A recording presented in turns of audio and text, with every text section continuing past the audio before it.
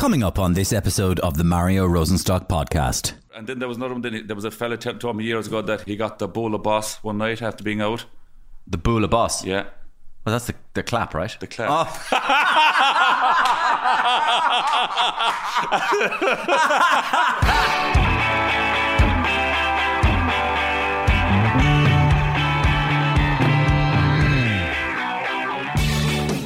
So, as you might know, if you're a regular listener to the Ian Dempsey Breakfast Show on Today FM, one of my favourite characters to do on Gift Grub is Daithi O'Se. I originally played him like a kind of a wild, feral, out-of-control Kerry man who nobody understands what he was saying, so it'd be naked, you could take it a bit. Well, I was talking about there in the back of the thing and the rubbish there and the carpet there and the coming there, the scalp.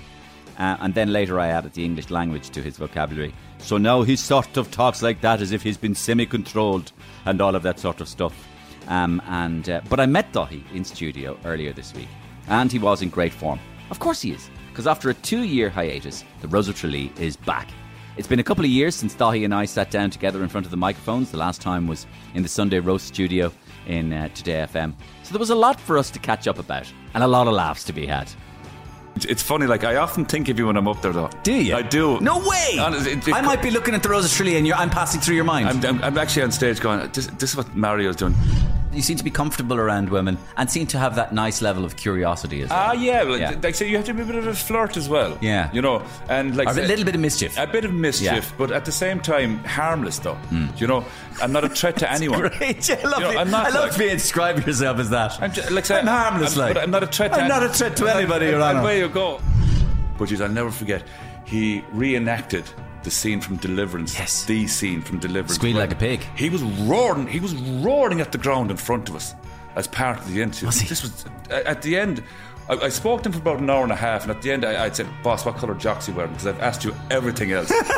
So, well, a Kerry fella tell you exactly what happened. There's a kick in the hole coming right after it, like. And I remember watching Michael one time. Pretty sure it was on the Late Late Show, and somebody asked him a question, and his answer was, "I pity your mother and father who worked so hard sending you to college." And you're going, Jesus Christ Almighty! Like, so that's a takedown. That was the start of it. Full disclosure here, I am pretty friendly with Daithi, and he's been a great supporter of mine through the years, and hopefully reciprocated by me. My full chat with Daithi coming up very shortly. But Daithi isn't the only one obsessed with the Rose of Tralee this week. No. Lots of my podcast friends are too, including Vogue and Joanne in My Therapist Ghosted Me. Hey, Joanne! Yeah?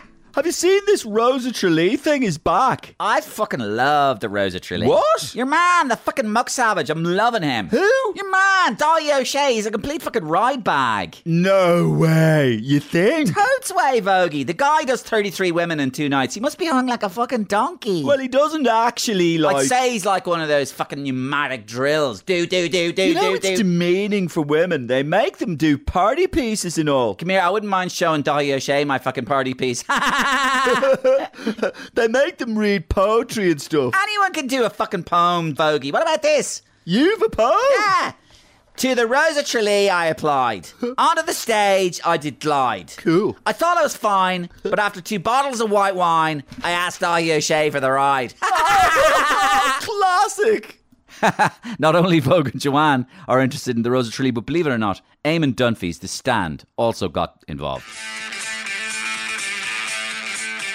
Hello, you're listening to The Stand with Eamon Dunphy. Now, the Rose of Tralee contest is about to get underway, eagerly anticipated, and I'm joined by Ireland's foremost beauty pageant expert, John Giles. Hi, John. Hi, Eamon. John, a fascinating competition in prospect. Yeah, I'm looking forward to it, Eamon. 33 outstanding females. Yes. Who do you fancy, John?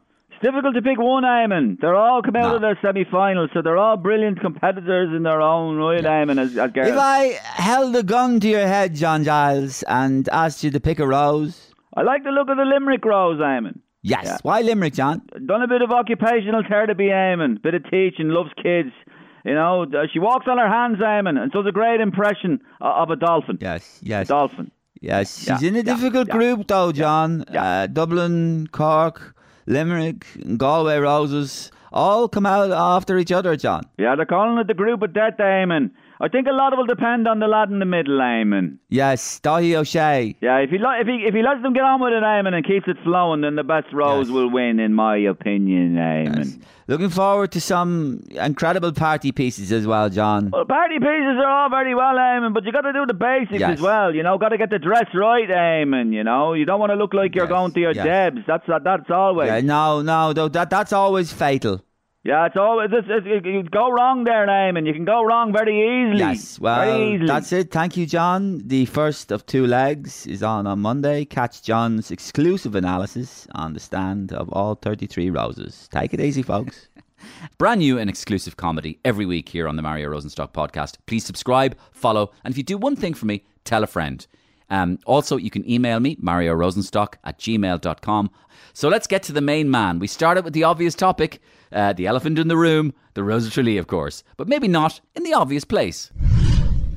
So the first thing, you do look really svelte, Daithi. Thank you. Really svelte. Yeah. I mean, slimmer than, I know you work like a whore at this every year. Well, every third year now. Yeah, we're back to every year, hopefully, after this again. It's going to become like the World Cup. No. So like every 4 years, the Rose of Tralee. 3 years of COVID and 1 year of Rose. See, the problem is, like, do you want to put on your headphones? I had these compounded COVID pounds for 3 years. Yeah. And so I had to get rid of them all.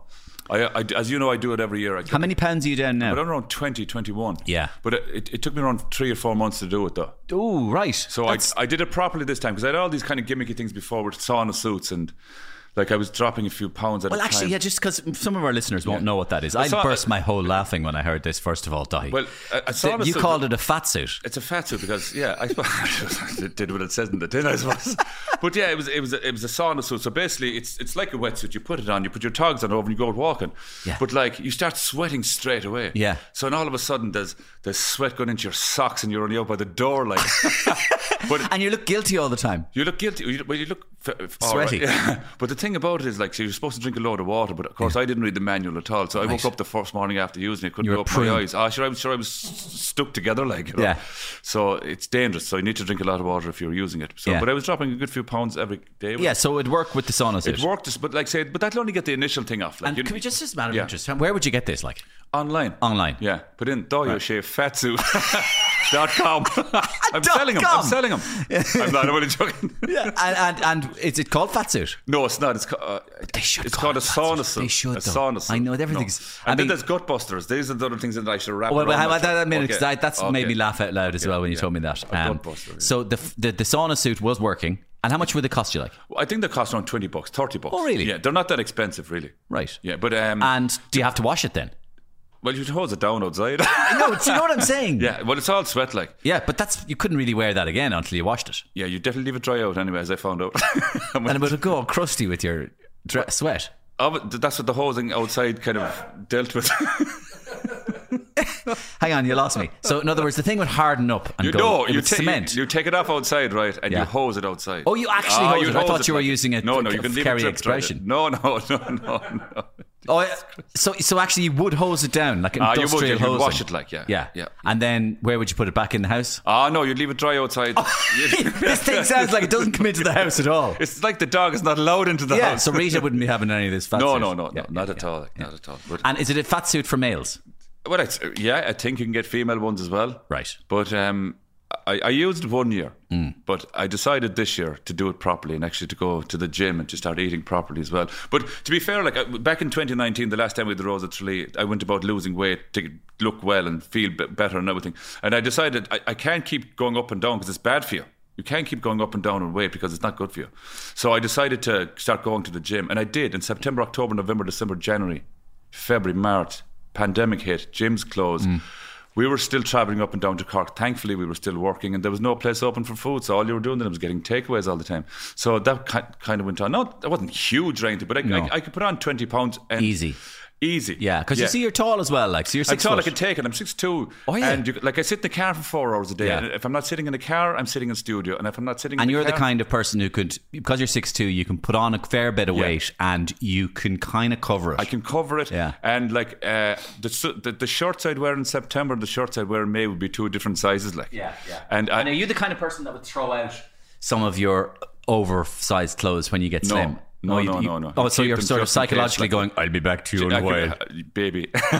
So you're there like, the fat suit will be back. I parked at the fat suit. I was kind of, it was just like... No, I'm saying, I'm not pinning this fat suit to you. Will I bring the fat suit with me the next time for you? What I'm saying is, I'd be the kind of person now that, you see, I'd be the kind of person if I got down to my ideal weight, I'd be going into my wardrobe and I'd be throwing out all the clothes I had, going, I'm never going there again. I probably did that the first year. Yeah. But no, I still have my April, May shirts. But then that would see on TV, because I'm sitting down. If I was standing up, I get away with it a lot more, because we sit down at the Today Show. Yeah. I was wearing waistcoats. Now there was 1 or 2 days that there was a big slit up the back of the waistcoat, just to leave the scope out. Like, you know what I mean? Yeah. But like outside of, it's a bit like the thing of what was it, the Christmas dinner, where you kind of undo the button, but you pull over the belt to make it look like you're still wearing a button. That's the whole thing. There's a bit of that in it. And the other one was, this other secret that you had was the corset. Yes. Tell us about that one. Well, again, I sit down all the time on the Today Show, and like say, there's nothing worse than having your belly bulge out on TV. So it wasn't really a corset, to be honest. It was more like a slimming vest, shall we say, right? It's a corset. It's not a corset. A corset, you have to put your leg up on somebody's back and pull strings like this. Right. So it was a slimming vest, Mario. Okay, you put it on yourself. Put it on myself. And will that get sweaty as well, or? I get... It does. It's filthy, but it have to be hosed down. No, but you like say it's like a t-shirt. You change it every day. Did you ever go? Sorry, I'm going to finish this conversation a second. Did you ever go corset and fat suit on the same day? No, Jesus, kill yourself. Not at all. No. Then get hosed down. Get hosed down. Yeah. Well, listen. The reason that's the beginning of our conversation. You're looking absolutely fantastic. Thank you. Yeah, and firm as well. Like, so, I was wondering, were you doing weights or anything? No, not doing any weights, but I'd been doing a bit of rowing in the gym before. I went on the road. I've been on the road for the last month, to make a long story short. But whatever about the weight thing, right? And whatever about looking well, that's one part of it. But the feeling well is where it is for me. Like, because I look in the mirror today, and I'd look in the mirror 20 pounds ago, and I wouldn't really see a huge difference. Like, I'd notice a difference, but inside in the head, it wouldn't. It's not about that for me. It's about feeling well. Like, I have more energy. I'm happier. Yeah. I won't even say happier. Just kind of. I take things in my stride more easily because I'm sleeping better. You're pooping better. You're doing everything better when you're just the right size. This pooping thing now is a science. Have you seen this? No. Pooping. There's a science in pooping, and people analyse your stools and everything online, and they go the way your ideal poop. And I'm only making this up. Sorry. So no, your ideal poop, what your poop should be. What if it's like this, and the sort of the what is it? The texture of it. Yeah. And all this sort of stuff, and they analyse it and everything. Yeah. Sorry, that's my online life anyway, Daithi. I'm really sorry. Listen. So feeling good, yeah. Feeling full of energy and ready to go. And we're about to, this episode is going out, of course, just before the Rose of Tralee. And the first time in 3 years, isn't it? Yeah, we haven't been in Tralee properly since 19. I was down there in 2020 doing just pieces to camera, just as a look back on the first 10 years that I presented the Rose of Tralee, because we didn't have a festival in 2020. So it was the first time, I suppose, I was down in the town and got to meet the people and got to see what they really thought of the Rose of Tralee, and when it wasn't there as well, and how much they missed it. So we were gearing up then for the October bank holiday weekend, saying things might change. Nothing changed. So you're going into 2021 thinking hopefully we're coming back now. It wasn't happening. Numbers were high. So again, we were looking at the October bank holiday weekend for a kind of a weekend festival. So that didn't happen. So then we come into 2022, and thankfully we're here now. Yeah. And in a new venue? Yeah, it's in a new venue. It's in the university in Tralee. Right. The Munster University in Tralee. This is a big change. It's a big change, but at the same time, for people watching the TV show at home, it's going to be the same thing. Right. 2,000 people inside there, same fun on stage, sparkly lights, everything. So really, it's going to a new home, but the inside will be the same. Yeah. And you're ready. Ready to rock and roll, like a coiled spring. Boogie Nights. All right. It always reminds me of Boogie Nights. Thomas Anderson or Paul Anderson. I'm ready to rock. Ready to rock. Yeah. And do you ever think to yourself, do you ever have a sweaty night where you wake up again and you think to yourself, Jesus Christ, it's been 3 years since I talked to 33 women. Am I ready for this or what? Because, and now you've given up talking to the women, and now you're going to talk to the women. That's it, yeah. But listen, I suppose we were lucky with the Today Show. Do you do any training for it? For talking? Not at all. No, do you do any training for talking to a bunch of women? Well, see, the main thing is just to get to know them. That's the whole thing. I know. And once they're happy on stage, I'm happy on stage. Yeah. And listen, I encourage people with poems, particularly with cats in them.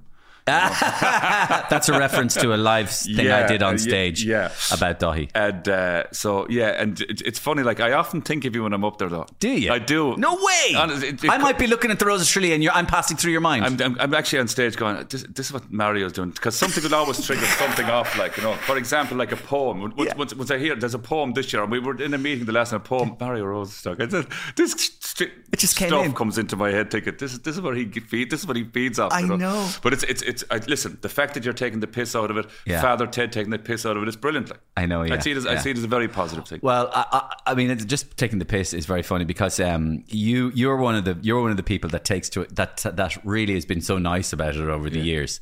The whole piss taking thing that Ian Dempsey and I've facilitated through Ian's show to do it about you, and you were always really warm about it from the very beginning. And I mean, some of the things we've done, I don't know if you could get angry about them, but they've been quite bizarre, like some of the things we've done. I think I remember the ones that we've done loads of different sketches on you of Rose of Tralee. One of the ones I remember is where it's just before the Rose of Tralee, and there's a load of Daithi catchers who go out onto a mountain because the idea is that Daithi is feral and has gone mad. His beard is grown, his huge belly, and he's running wild somewhere in the mountains of Kerry, and they have to send out these Daithi catchers.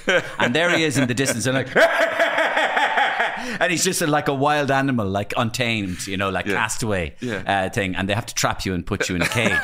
And then they have to shear you. And leave me alone, girl! Shear you down. And then they have to reteach you the English language. Oh my God. And then there was another Rose of Tralee we did where basically they had a buzzer on you. And this is for the political correctness world. And you're there, well, girl. No, you can't say that. You can't say girl. Hello, human being. How are you today? Well, I'm fine. Jesus, you have a lovely... Can't say that either, Daithi. So you've been very nice about it. But listen, like, say, I remember the first time that I heard that you took me off. Like, I was actually said to myself, I said, Jesus, man, you're doing something right here. Oh, That's what I said to myself. It was a badge of honour. Oh. And then the people were saying to me, they're doing it. I said, why wouldn't I? Like, this is the coolest thing ever, lad. Yeah. Was they're taking the piss out of you, like. Yeah. But it's good, like. But sure, I know you guys as well for a long time, which is the other side of it. Like. Yeah, for the listeners who don't know, we got to know each other a little bit, and I remember you're referring to something that we did on tour, and I have to repeat that story back because I remember being in Limerick or Galway, I think it was. It was in Galway. I was in the Radisson, and in this first show I was doing, I came on stage as Daithi O'Se in my tux, and I do the Rose of Tralee, and I take somebody out of the audience who doesn't know they're coming out of the audience, and she becomes the Rose of Tralee, and she doesn't know what's happening, and I throw things into her hand. I pull a poem out of my thing and I go, this is the poem you wrote, read it out. She has to read it out. Milky the cat, and every night it was the same poem and a different girl, and they wouldn't know what's happening. And then one night you called us and said, I'm actually in town or whatever, and I said, oh geez, you want to come up and join us? And I came out onto stage in Galway, and you came out in your tux and everything in Galway, and we called for the sash. Do you remember? Can we get the sash out here? And I brought the sash out on stage. Brought the sash out and said, and there was two Daithi O'Sheas and one girl, and he started calling it the Daithi sandwich. And then the other time I remember was down in Killarney, and the roof nearly came off when they saw you. And of course, this is a great tribute to it. Same happened to Ronan O'Gara in Cork. Yeah. The roof comes off these places. Same happened to Paul O'Connell in Limerick. Yeah. And the place came off the roof in Limerick when they saw their local hero coming on. So it's been brilliant, and it's been brilliant getting to know you over the years. And all that sort of stuff. So the Rose, it's 3 years now. So, tell us about just to clear this up now about the culture politics, culture wars, politics about this thing. What is the official stance now in the Rose of Tralee about who can enter and who can't? Or not to say who can't. I suppose the newcomers, if you like. The rules were changed so that married women could be in the Rose of Tralee. Married women. So, do we know if there will be any married women in this year's Rose? Do you know yet? Think so. Yeah. No. See, a few years ago, because it changes the conversation. It changes the conversation. Then you can be a trans woman in the Rose of Tralee now. Yeah. So, back to married women for a second. So that would take away the escorts for starters. Well, you can still have one, like a little page boy with you if you want. Yeah. But so married women are allowed to enter the Rose of Tralee. A few years ago, you can have a child and be in the Rose of Tralee. Right. So that was a newcomer. Changed over about 10 years ago, I think. Right. And again, it's just. Did I read somewhere about the qualifications now are going through the roof? Like people with triple professorships. It's always been like that. I look at the interviews going, Jesus, there I am with my little BA, thinking, whoa. The BA never looked as small. Yeah. Like the current Rose of Tralee, she's a doctor. And like say you have engineers, you have everything there. The MA seems to be the minimum thing now. MA. So it seems to be. It seems to attract high achievers generally, doesn't it? It certainly does. And again, I think it's a good yardstick of it's a good measure of what Irish women are doing, say in 2022. Say, for example, if you went back to 1982, I'd imagine you've had a lot of teachers, nurses, Gardaí, and so on and so forth. But in 2019, you had engineers, you had doctors, you had occupational therapists, you had teachers, you had nurses as well, and everything else. And it just shows what women are doing, I think. And then, for example, if you look at the education side, if you go back to the 1982 show, what the level of education they had compared to the level of education they had now. Also, back to 1982, the amount of travel they had done. If they were travelling back then, it's a good chance they were going on immigration. The travel they do now, they've gone around the world 3 or 4 times. Yeah. So again, it's a good picture of what's happening. But that's what I think anyway. That's what I see. It's a snapshot. It's a snapshot of what's happening, and it's a snapshot in the sense of the I suppose the social and economic progress that Ireland has made. The educational, like say for example, like as I was saying, this year MA seems to be the kind of the bottom rung on the ladder, like which shoves me off it. So, but again, go back to 1981. You probably had BAs and BEds and whatever. Yeah. But it's just a reflection of what has been happening. And then moving on to what you alluded to there, trans women are no problem for them to be involved. No problem once you identify as a woman. So that's so a trans woman. Yeah. So a man who was biologically a person who was biologically assigned a gender of a man at birth and now is a woman. That's if you like. Like. I think it's reflective of what's happening in society at the moment. It just shows as society we should be inclusive, bringing people together, and the Rose of Tralee should reflect that, and that's why that changed, I think, as well. Like, to be fair, I don't think there was ever a rule saying if you're a trans woman you cannot be in the Rose of Tralee. No, they never left them out. You have to flip it around, like, as in, hang on, you can, and but they're all up in arms. Well, nobody ever said, like. Yeah, there could have been a trans woman on the Rose of Tralee, but never told us. You know what I mean? So, but the fact is that there was a statement made. You're welcome to come to the Rose of Tralee. I think that's a very positive. You've now changed my entire 1970s and 80s with Gay Byrne now. Hello there, my friend, my good friend. Who are you and what do you do? Your name is Francis, is it? Yeah. Well. With an irony. That puts us in a little bit of a quandary, my loving. A little bit of a quandary indeed. Well done to you. Who was your favourite other? Or actually, I'm not going to ask you any difficult questions. Or not difficult, but I'm not going to ask you any questions that would make you cringe or crawl. So I'll put it to you another way.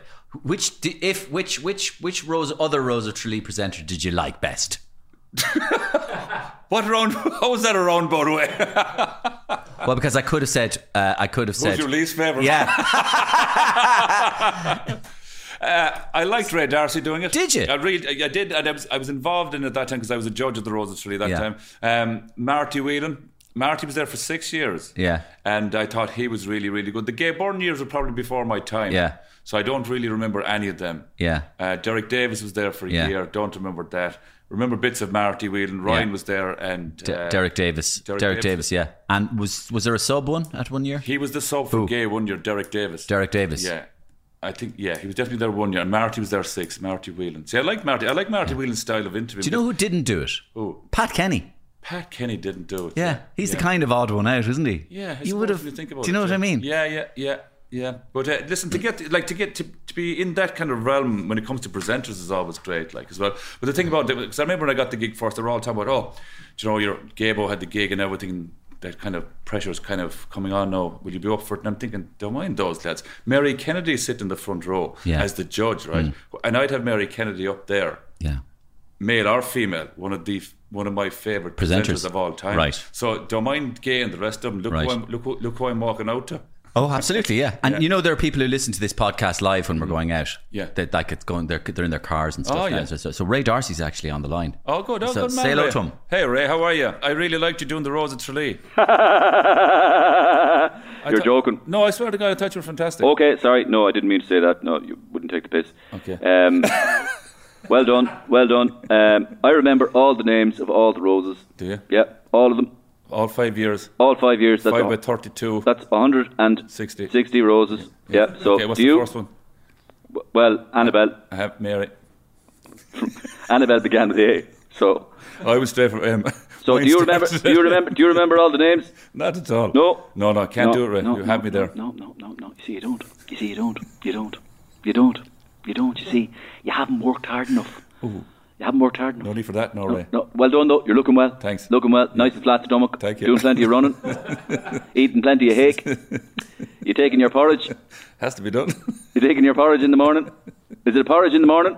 It is. I never wore a fat suit myself. Didn't have to. No, I didn't have to. See, I lost your whole weight. No, you lost my whole body weight. I'm only 26 pounds. Sitting. I'm 26. You lost a ray. I lost a ray. You lost a ray. 2 rays. By God, O'Shea lost a ray. Well done. Jesus, thanks, Ray. Jesus, thanks, Ray. That's brilliant. And come here, do you know what I wanted to ask you? I never asked you this before. Like, obviously you've done Daithi Route 66 and everything, and some great stories there and around America, which, by the way, you can jump in if anything jumps out to you about your journeys through America, about stuff that really kind of blew you away or anything at any stage. But obviously TG4 and the Today Show. The Today Show runs the best of during the summer. Yeah. I've never seen a man eating so much in my life, because every day they have the show repeated, but they just pick any bloody bit of the show to repeat. So you might go to a break and it's like, well, what are we eating here now? It's like a lovely salmon roulade. Then they'll go to a break and you're coming back, well, what am I eating now? You have about 5 meals during the Today Show, and then you come in here looking like a rake. But you do all this television. But you know what? Do you know what you don't do? What? Radio. No, never done any Why radio. not? I haven't been asked. It's as simple as that. I was asked to do the Today Show. Been doing the Today Show for so long. The Rose of Tralee. Nobody actually said, "Would you ever like to do a radio show?" Yeah. And that's why. Simple as that. If somebody came to me with a good idea to do a radio show, I'd love to. Knowing you a little bit, I would think you like radio. Yeah, I think so. And you like the concept of radio because it's very ideas driven, and you'd like to get into the whole crack of what do we come up with today. Yeah, again, and it's about people as well. And it's more than about speaking, it's about listening. And that's one of the skills that I think some presenters don't have. They'll do an intro and you may as well turn around and say, thanks for coming. Oh, yeah. We'll see you later. As opposed to 1 or 2 sentences. No, you tell me about it and sit back and listen. Yeah. And just be ready for someone else to pull the trigger. Yeah. And I think radio is very, very like that. It is. And well, radio, I mean, you're right about radio about that, but radio attracts, like television it tends to attract fairly big egos. Yeah. And fairly big egos often make the very big mistake of wanting to hear themselves talking rather than listening. Yeah, I have no interest in listening to myself. I don't think I've ever seen myself on television. Oh yeah, you don't watch it? I probably have seen myself. Yeah, but you don't. No, yeah. No. So you wouldn't watch it back even and go, I could have done this or could have done that. I know when it's happening. And there are days that... I remember I was reading A.P. McCoy's book, and he was 20 times champion jockey in Britain, and he was riding in this 2-pound race out in Market Raisin, right, on a no-hoper. And he lost the race and he didn't win it, and he was so down on himself after that he couldn't wait to get out of bed the following morning to go up to Utoxeter to win the next race. And I can feel that when I'm doing a show, and we do 170 Today shows, and there's not a day where I don't come off saying, okay, I could have done that better, but I won't look back at it, but I know exactly what in my own head. And so you'd be fairly critical of your own. I'd know where I should have done a bit better. And the day you stop checking yourself like that, particularly with the Today Show, no more than the Ian Dempsey Show with you and Ian in the morning, like you're on there every day, like, and the pieces you're doing with the show, and you're saying, okay, that didn't work. Why didn't it work? That's exactly right. And sometimes I can't speak for you. I'm in the middle of something going, I really need to up this here now. Yeah, just to go. And sometimes you do, and sometimes you don't. And you just say, okay, there's 2 minutes going, and we'll ride this out, and away we go. And you just come back to that thing the following day to, okay, I'm going at it this way now to do it properly. No, properly in my own head. Other people might think it's fine, but in my own head, okay, I can push myself. Yeah. And when you're doing shows every day, you need that. Because otherwise you just fall back and you're behind. People are always surprised when I tell them I'm nervous before I go on to do a live show in the morning with Ian or whatever, and they don't understand that. And some of them don't understand that. And I think it's perfectly normal. I mean, it's perfectly normal for a million different reasons. Yeah. Nervous must mean I care. Yeah. I'm a little bit worried about it. Yeah. Well, see, I think people use the word nerves and it's more to be apprehensive more than nervous. Like say for instance, will I be nervous before the Rose of Tralee? I won't say nervous, but I'd say I'm apprehensive because there's lots happening here. I want to make sure the Rose goes on stage. She's happy there and she comes on. The director, the producer, we've all put a lot of time into it. We have a lot of party pieces prepared. I want everything to happen well. So are you apprehensive? Yes, very much so. The only time I'm nervous is that if I'm unprepared. And if I'm unprepared, you have no business being unprepared down there. Like, you'll be found out. They'll catch you out in the first 2 minutes. Like, but it's funny actually how having taking on a kind of an empathetic role to that job, the Rose of Tralee job, will work.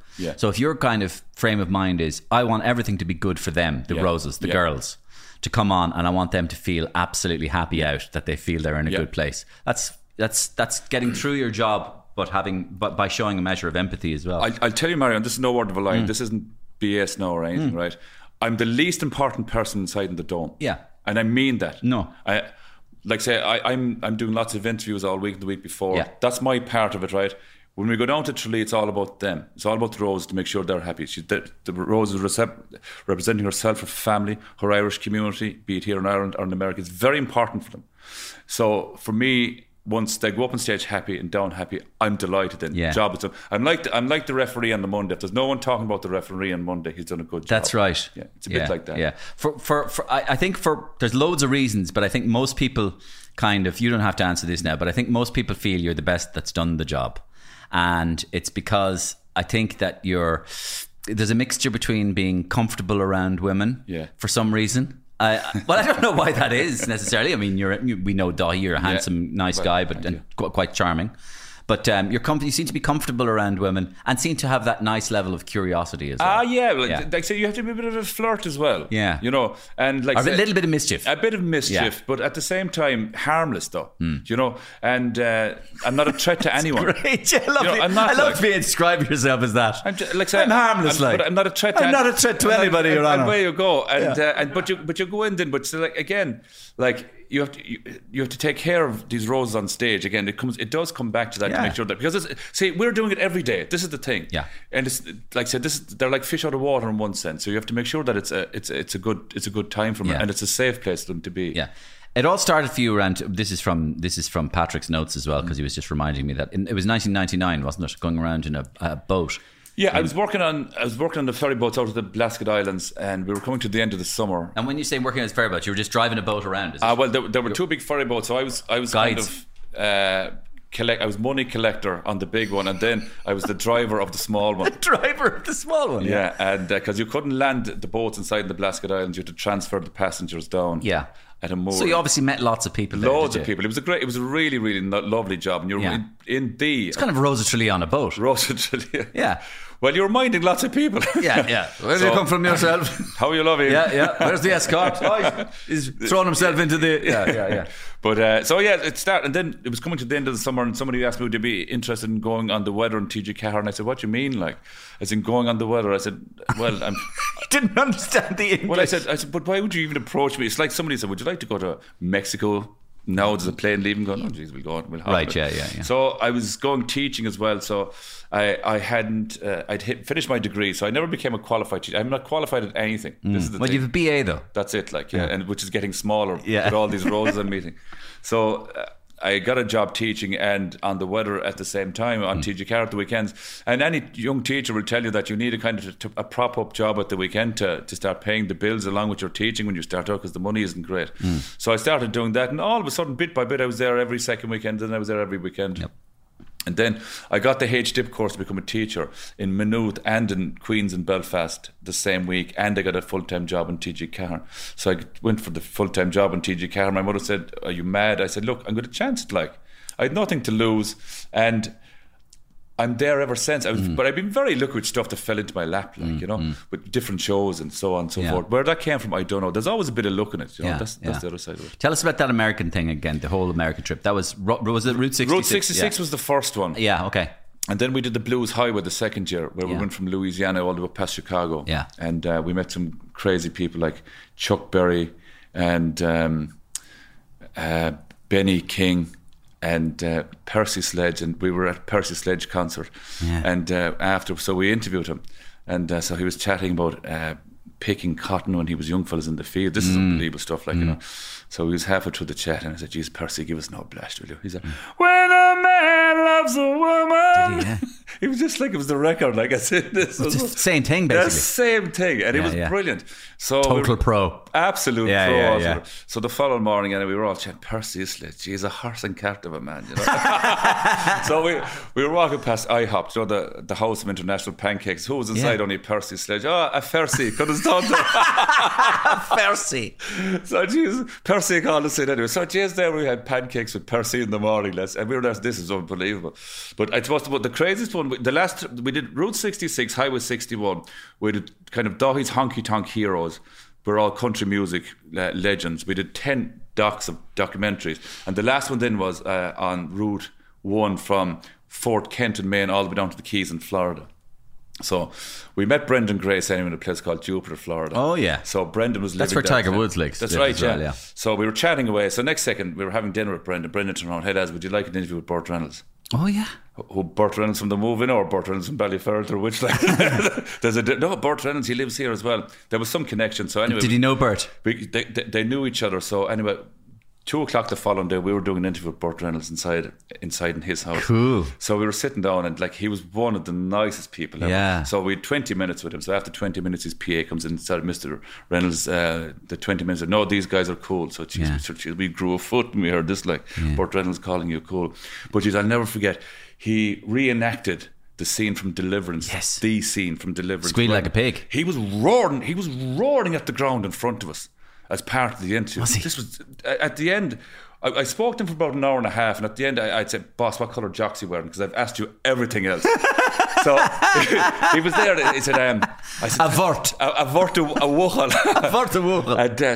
And would you like to have tea or coffee before you go? I said, "Yes, we would, of course." Into Burt Reynolds' kitchen, drinking tea and coffee. Yeah. And you're there thinking, this is the craziest thing we've ever done. Like. Yeah. He ended up teaching an awful lot of acting during the end of his career. Yeah. He was an acting teacher. Yeah. He was phenomenally interested in the whole acting method. Yeah, he was such nice. We were getting hugs from him and everything going. It was just like, geez, this is just great. And Brendan was there as well. Great crack and poor old Brendan Grace at the same time, you know. Huh? Brendan Grace is with us as well. Yeah. Brendan came for the journey. Oh, he as just well. He just sat in as around. well, like, yeah. I've had my fun. That's nice. Yeah. Kerry, did you do one by porn as well? No. Did you not? Was that something that see? I confuse you sometimes. I'm thinking of ones that Louis Theroux might have done. Yeah, was that Daithi or Louis Theroux? No, they wouldn't allow me doing the porn once, you know. Yeah. Well, see, I was coming up, and I was talking to them about it one time, and I said, "Look, we have all the Irish phraseology for it and everything, you know." So like Bud Brega. Oh God, here we go now. This is where Daithi does that. Now Bud Brega, folks. This is brilliant. Yeah. Bud Brega. Okay, so break it up. Bud is the Irish word. Well, I wouldn't want to break it up, but Bud is the Irish word for penis. Penis, yeah. Bud. Right? And Brega, like Bregon, or toy. Toys, yeah. So a toy penis. Toy penis. Oh my God. There we have it, yeah. It's Bud a vibrator. A vibrator, yeah. A vibrator. Yeah. Vibrator. A vibrator. A vibrator. And then there was another one. There was a fella told me years ago that he Bud Brega, folks. Bud Brega. The next one then, I won't say a friend of mine, he got the bualadh boss one night after being out. The bualadh boss? Yeah. Well, that's the clap, right? The clap. Oh.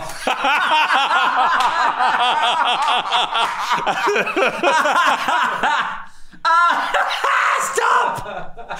He got me. Yeah. He got the bualadh boss. That's Tony Fenton's land, that is.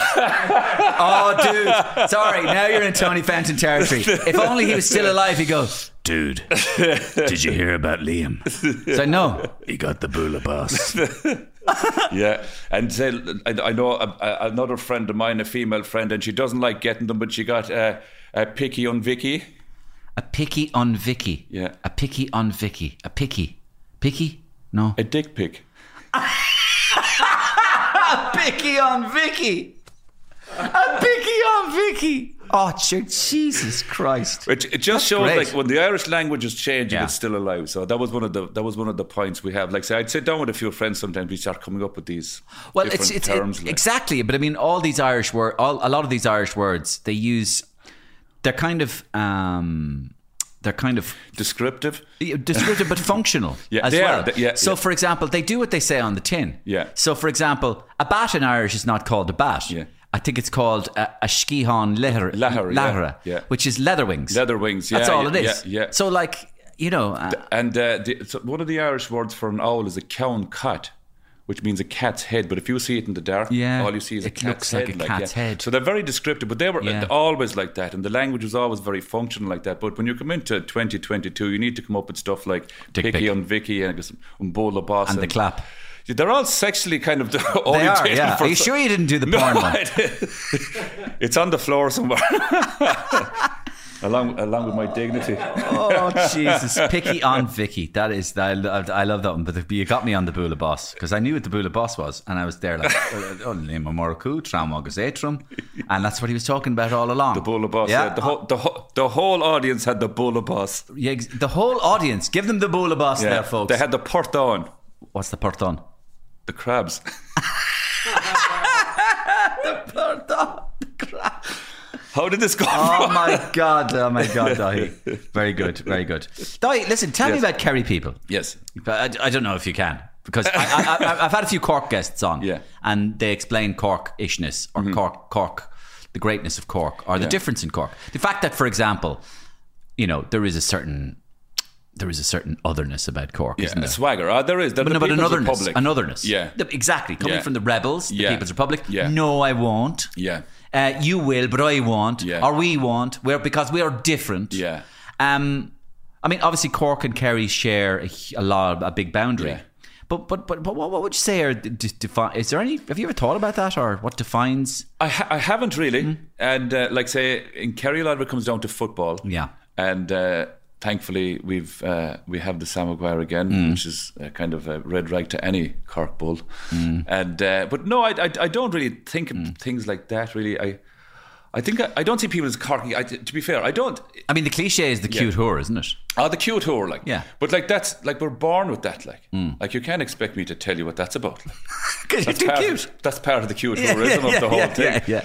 But there is like, say, I think a Kerry fella will get away with a lot more than maybe somebody from another county with the cute whoreism and the way we speak. Well, I just want to ask you a question. Maybe we've identified something there. Yeah. You know the way, like, when you see Irish people, you know this idea that when you see a group of Irish people in America or something, real Irish people, as in not people who think they're Irish and they're American. I mean, Irish people in America. And you see somebody, I remember seeing in England and Ireland and everything, in America, you see a load of people laughing, and then there's a fella in the middle, and you go, there's no question about it, the fella in the middle is the Irish fella, and he has them all wrapped around their finger, and you know, more often than not, you're right, and he's kind of entertaining them, but he's kind of taking the piss out of them as well, right? But that's an Irish person. But I would say, now that I think about it, nobody is more sarcastic potentially than a Kerry fella. Because even if you hear the Healy Rays, particularly Michael, you wouldn't know where he's going in a sentence sometime. So he'll say something like I can see now you're the very intelligent fella there, and I know I've a greatest of respect for you, and you know what, I've been studying you, and you're a wonderful fella, and you don't know, where am I being taken? Well, you know what? Well, a Kerry fella tell you exactly what happened. There's a kick in the hole coming right after it, like. And I remember watching Michael one time. I think pretty sure it was on the Late Late Show, and somebody asked him a question, and his answer was, "I pity your mother and father who worked so hard sending you to college." And you're going, Jesus Christ Almighty! Like, so that's a takedown. That was the start of it, and you went on then, like, you know. But see, I suppose part of the you've quite sarcastic.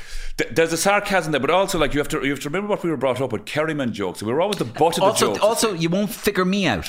There's a bit of that, but like, say your back was against the wall as with the Kerryman jokes thing, I suppose. But if you go international, into the Irishman was the fall guy, if you like. So the Kerryman was the fall guy as well, as would the Cavan man be. So I think that gives a bit of it as well. But I do think, say, the stories and the fun, the turn of phrase, that was all kind of handed down in a kind of a, I won't say a folklore, maybe in a folklore way, but in a very kind of, whatever about the education, oh boy, you come with me and I'll show you how to do it. Like, so I remember I was playing cards with the young fella one day, and I was saying this on RTA. You're a young fella, yeah, and I was teaching him. Well, I was cheating, and one person called into it. Why was Daithi showing his son how to cheat? I said, you're looking at it in the wrong way.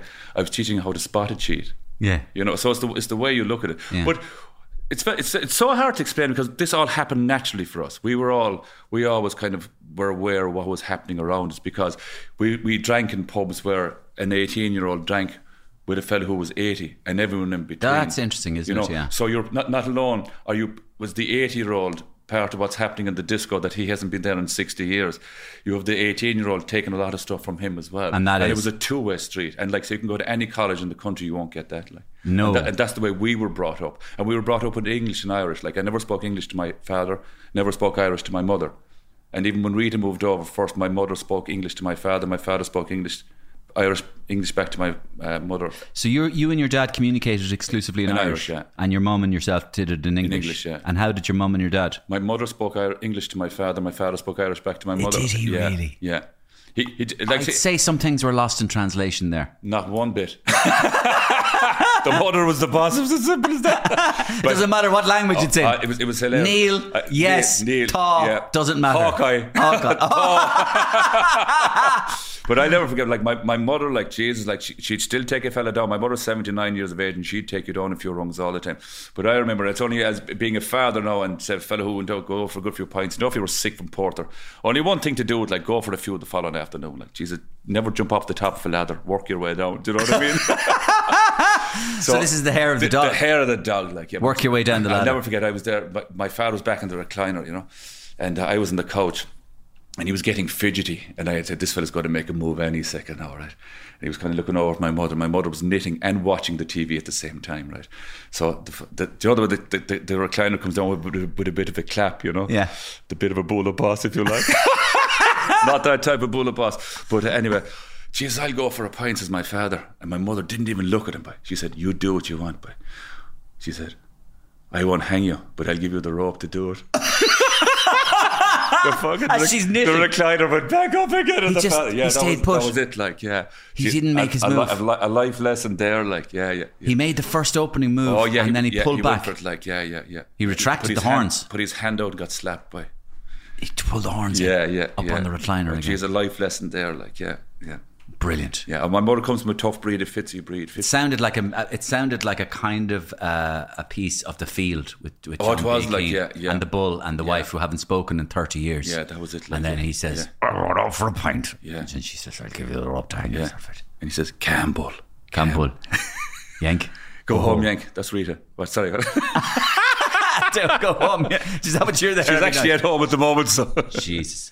And at the end of the Rose of Tralee, yes. Are you permitted to say this? What you what you do at the end of the Rose of Tralee? Go drinking. Oh yeah, 100%. Tell me, what does this mean? That means it's Sunday morning. It's 11:30, and I'm knocking on the door of a pub. And he's going to open it for you. Yeah. And you know this pub. Oh yeah. This barman knows you. Packed And he's going to let you in. Yeah. And you're going to drink your fill. Oh yeah, I'll have to. It's good for you. It's good to do it. So I always do it the day after the Rose of Tralee. You go in and you drink a good gallon anyway. I would, yeah. And then pretty much, but also like any proper Kerry man, home for your dinner in the evening. Always home, always home. And then the next day again, half measured the following day. Down off the ladder. Back off the ladder. Take your time, and that's it. Then I have enough done. That's brilliant. Yeah, it's there's something kind of Native American Indian about that. Do you know what? I remember the first time I was telling you about this. It was a pub, a certain pub in Galway. I won't mention it. And when Rita would go away to America, sure, you go out on a Saturday night and Sunday morning, sure, you'd be hanging you know. But you're going in to cure yourself in one sense, but you're also going in because there's a load of rogues inside there as well. And I was knocking on the door anyway, and this gentleman used to come out and she's away. I said, she is petty. He'd know Rita was gone if I was going to the pub that hour of the day, But you'd go in, and you know the nice thing about it, all the blinds would be pulled, right, and it'd be dark. Yeah. And it was like 2 fingers to the world outside. We're having porter at 11:30 in the morning. Yeah. And the crack would be inside. There could be 20 people inside there. Yeah. And then at around 12:30, they'd open the door again, and we'd all join in.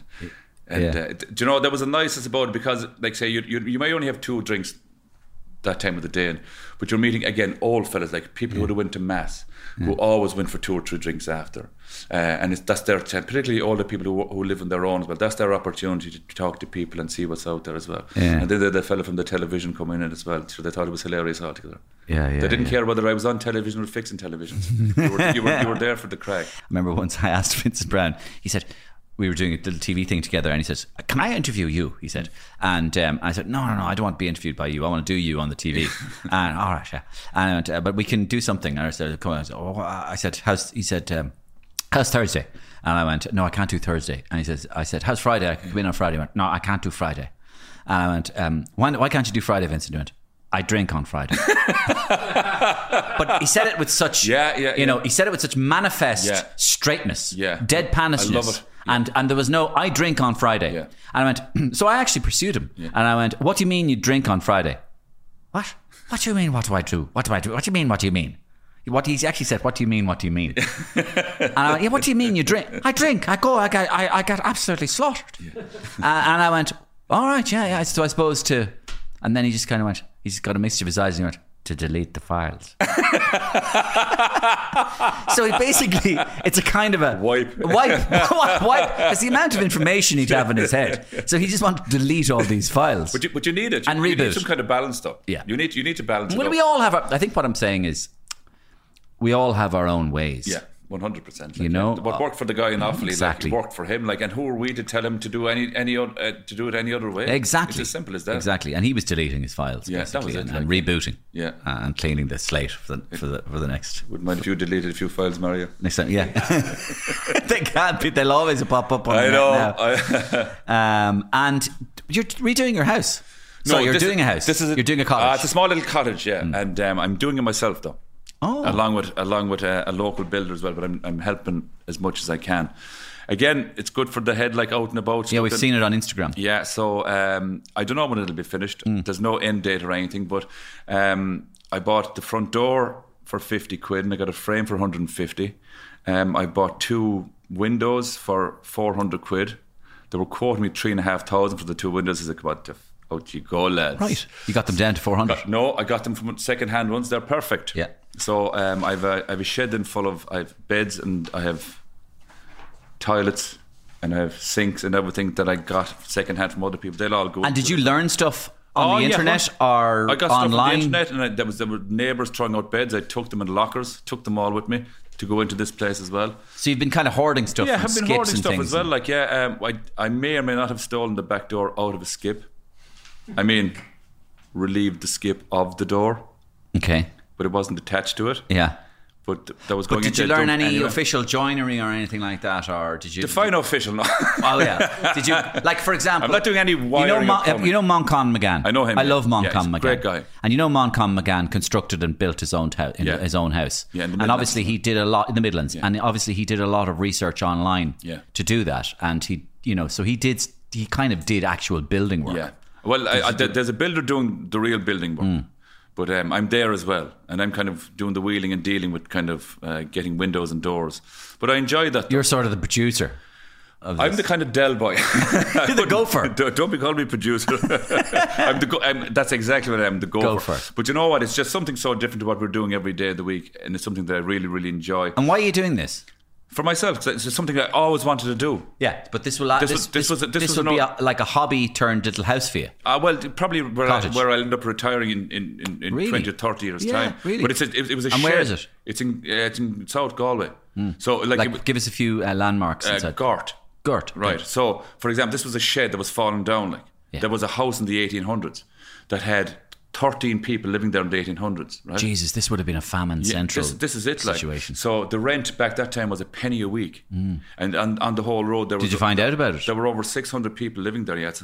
So yeah, this of course was... This is famine times. But also this was when hundreds of thousands of people lived in the country. There's probably about 20 or 30 people living in the same area. There was 660. So do you find as well, so just to sort of slightly change the point, do you find because of the cost of houses and everything, do you find that there are people in any way returning to? I think they are, yeah, and I think the whole lockdown gave people an opportunity, and then woohoo!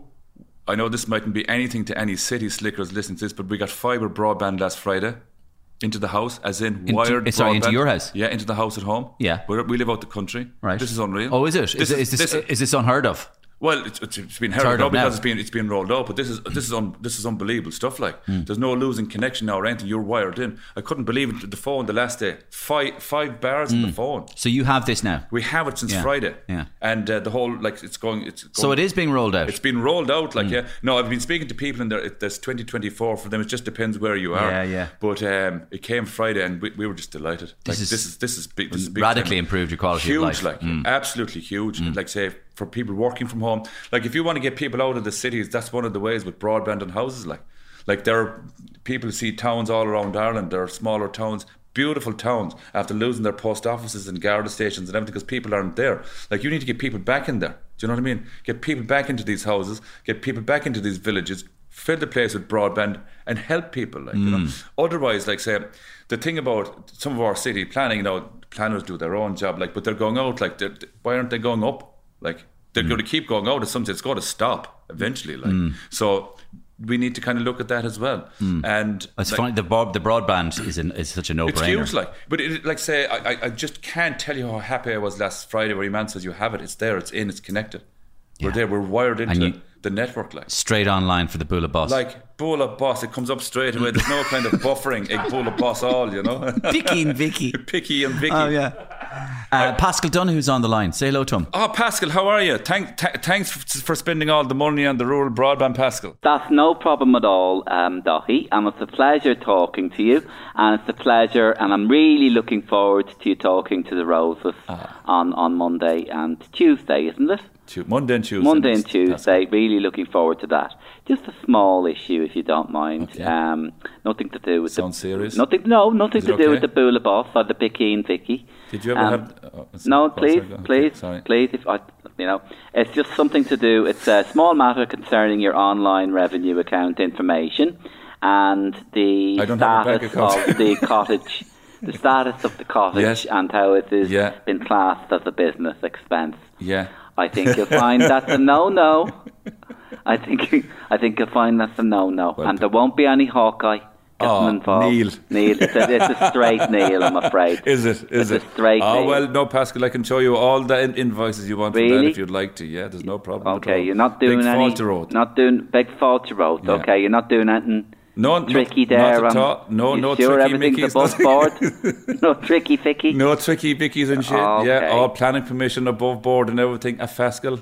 Brilliant. A Fascal. That's great. I haven't heard that one. Yeah, that's a Fascal. A Fascal, yeah. Yeah, there you go. Okay, just checking. Thank you, Pascal. Everything's above board. Everything's above board. Thank you very much, Daithi. Good luck next week. You'd love to see him come on, wouldn't you? Jeez, he's unbelievable. He misses nothing. I'd say he must follow me on Twitter, I'd say something.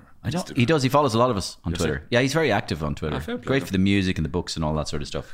He's fantastic. Micheál Marhartig is on the line. Micheál, come to I'm very well, Daithi.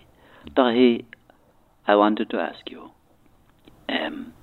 why did you never play the football? Well, I played underage, all right, for the Daithi club at home, but I never made it. I wasn't good enough to make it on the Kerry team. You must have been the only O'Shea. Never. That's to make the Kerry team.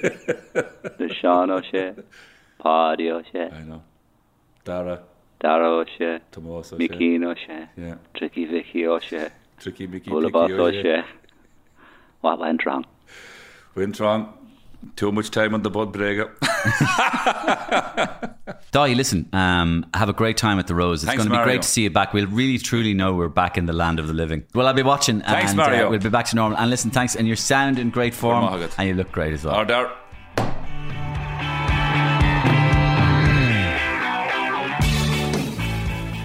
Thanks a million to Daithi for joining me for my latest podcast. Don't forget to watch Daithi on the Rose of Tralee this Monday and Tuesday night for both legs. Unless you're listening to this interview after that date, in which case I hope you watched it and I hope you enjoyed it. Same time, same place. See you next week. Bye, folks.